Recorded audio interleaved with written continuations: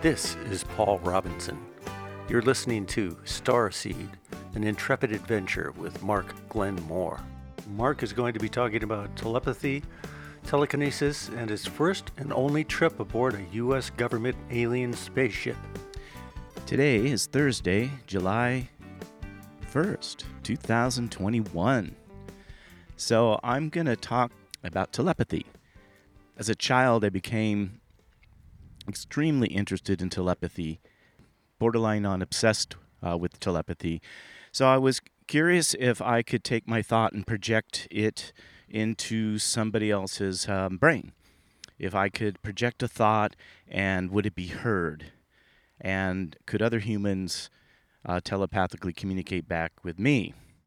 And I had a practical reason for this. I thought, well, my 4th and 5th grade teacher, Ms. Miller, hey, this is Mark, and I really would like an A in this semester. So what do you think? I've been working hard, and so why don't you give me an A? So I would project that thought. So I started doing experiments to see if actually I could project thoughts into other people. So I'm blocked from my house. We have Raynor Park. I went to Raynor School, and the park was adjacent to it, and it was a very large park with a outdoor skating area, and it had a Little League ballpark, and a rec room, all the good stuff. And so I spent a lot of time in the park, and one side of the park were these very tall pine trees. So there was about 20 very old, large pine trees along one block. As the park was a whole block. So it was along one side of the park. And there were lots of people that would take walks adjacent the lawn where there were dogs, and they played soccer and threw baseballs and all that sort of stuff. So I would climb way up into one of the pine trees, and I would hide myself in the pine tree. And if somebody would come by, I would project a thought out, hey, I'm looking at you. Can you see me? And almost 100% of the time, the person I'm projecting the thought at would stop and look right at me. And they couldn't see me because I'm hiding, but they looked right at me. And they looked confused. And sometimes they would look again. And it was almost 100%. I mean, at least 9 times out of 10, as somebody came by and I projected, hey, I'm looking at you. Can you see me? They would hear the thought. So this was very interesting. So I realized that humans are telepathic. So we do have the ability to be telepathic. It's in our DNA.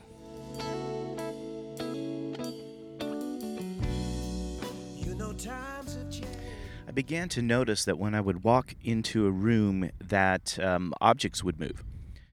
And it happened more and more frequently each year I got older, I'd walk in and things would just bounce off shelves, or they just move. So I became very interested in, what can the mind accomplish? What is the mind capable of?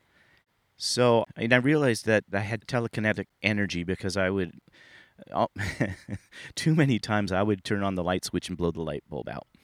So there's, from what all these experiences I'm having and traveling around, being an earthbound guy and a space traveler, I'm picking up some energies, and they're in my body. And so I just thought that I should know more. I should learn more about, what can the mind do? What's it capable of?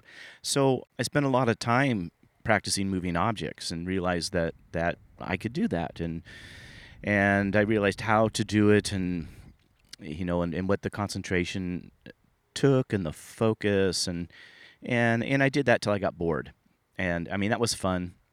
I didn't see any really practical purpose to it. I didn't see that. I mean, unless it was a trick to play at a party. But I never really was interested in showing that off. But I became interested in what else is the mind capable of doing, and I started working with weather. So I thought, well, what if I ask the wind to come up? Can I make the wind blow? Do I have the ability to do that? And apparently we do. I could sit and meditate, and I could call wind. and it would come on cue. It wouldn't happen immediately. Sometimes it took a little while, but it did happen. And I thought it was similar to perhaps the way the Hopi rain dancers work, where they project collectively their will, and they're asking for the rain clouds to come and water their crops. And if you get a group of people doing that and they believe they have the ability to manipulate weather, well, they do. So our human brains, I learned early on, have the ability to manipulate weather. And again, when you're a child, you have a lot of spare time. So you can lie around in a field and think about things. And of course, I played with clouds, and can you make clouds come and make them go? And yeah, you can. And it's entertaining if you have an afternoon free. And then I thought, well, I was one day, and I grew up in the Silicon Valley. I grew up in Sunnyvale, California, and what was orchards in my early childhood became parking lots and shopping malls and Silicon Valley, with all the chip manufacturing facilities and the high tech, and really transformed a lot. But I had access to the foothills, and I'd go up and I'd go hike, and I could look over the entire Silicon Valley. And it got really smoggy when I was a kid. It got really, really smoggy. There was so many people had moved in, and so many orchards were taken out and all that.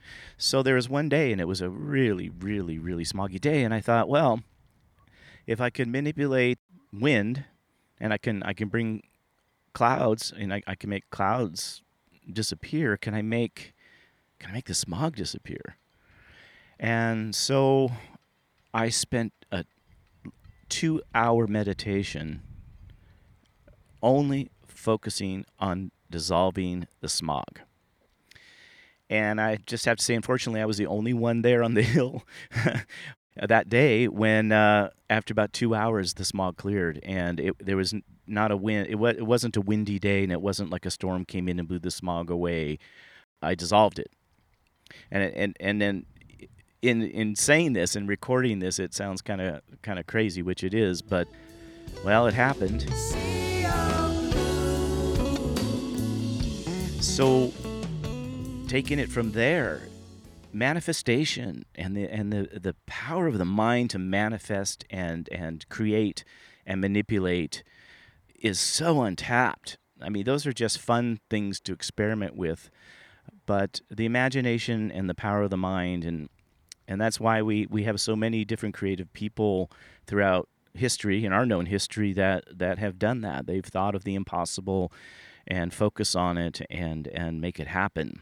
And so I think that's one of the things that the trips in the ships in the space and the places I visited is I could see that the power of our mind and what we can create, and the importance of the higher vibrational thought waves can do a lot.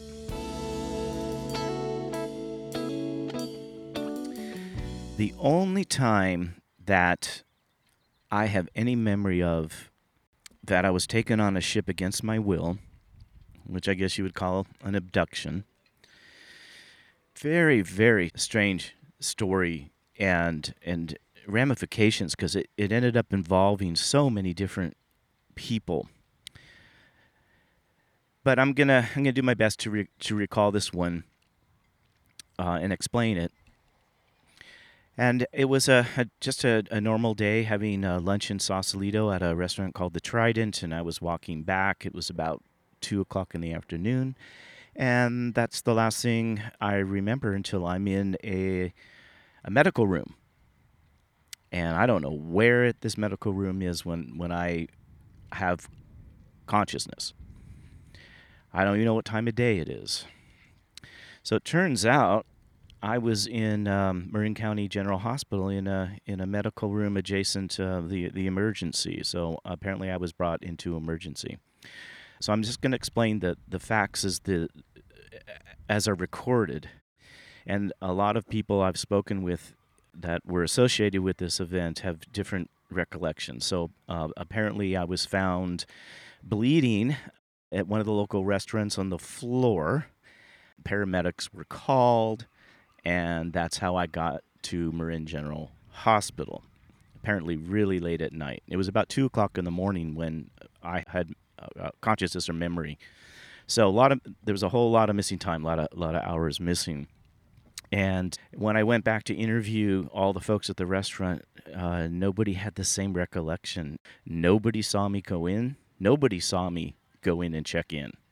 And lots of different versions of, who called what, where, how it all happened. It was very, very odd. But I ended up in Marin General Hospital. There was nobody in the room, and so I get up, and there's a light, and I'm on a bed, and I opened the door, and there's two gentlemen in seats on opposite side of the door, and they say, "Oh, you have to go back in," and the door closed, and I don't know where I am yet. And then a doctor comes in. He explains I was brought in. I have a head injury. They said you wouldn't let us treat you. You were claiming you were abducted. And I said, well, who are the two people that were outside the door? He goes, what two people? I said, the two people that in the suits. Those two people that told me to stay back. Who were they? And he goes, I'm sorry, there were no people outside the door. We just left you in here.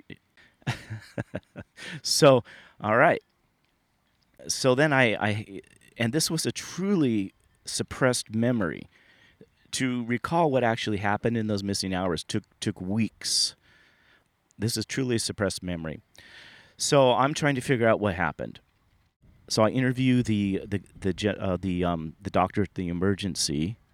When I got home, I had stitches over my left eyebrow, and they stuck out, black, heavy suture stitches. And I asked the surgeon, the emergency doctor, did you stitch my eyebrow? And he goes, no, you wouldn't let us touch you. You wouldn't let us touch you, and you were just you were saying you were abducted. And I go, you didn't put stitches in? And he goes, no, I didn't. I said, okay, all right. So I called my doctor, my physician, Dr. Karen Bale. Let's just go ahead and document it. All this stuff is on paper, so it's all I'm telling the facts now. Yeah, okay.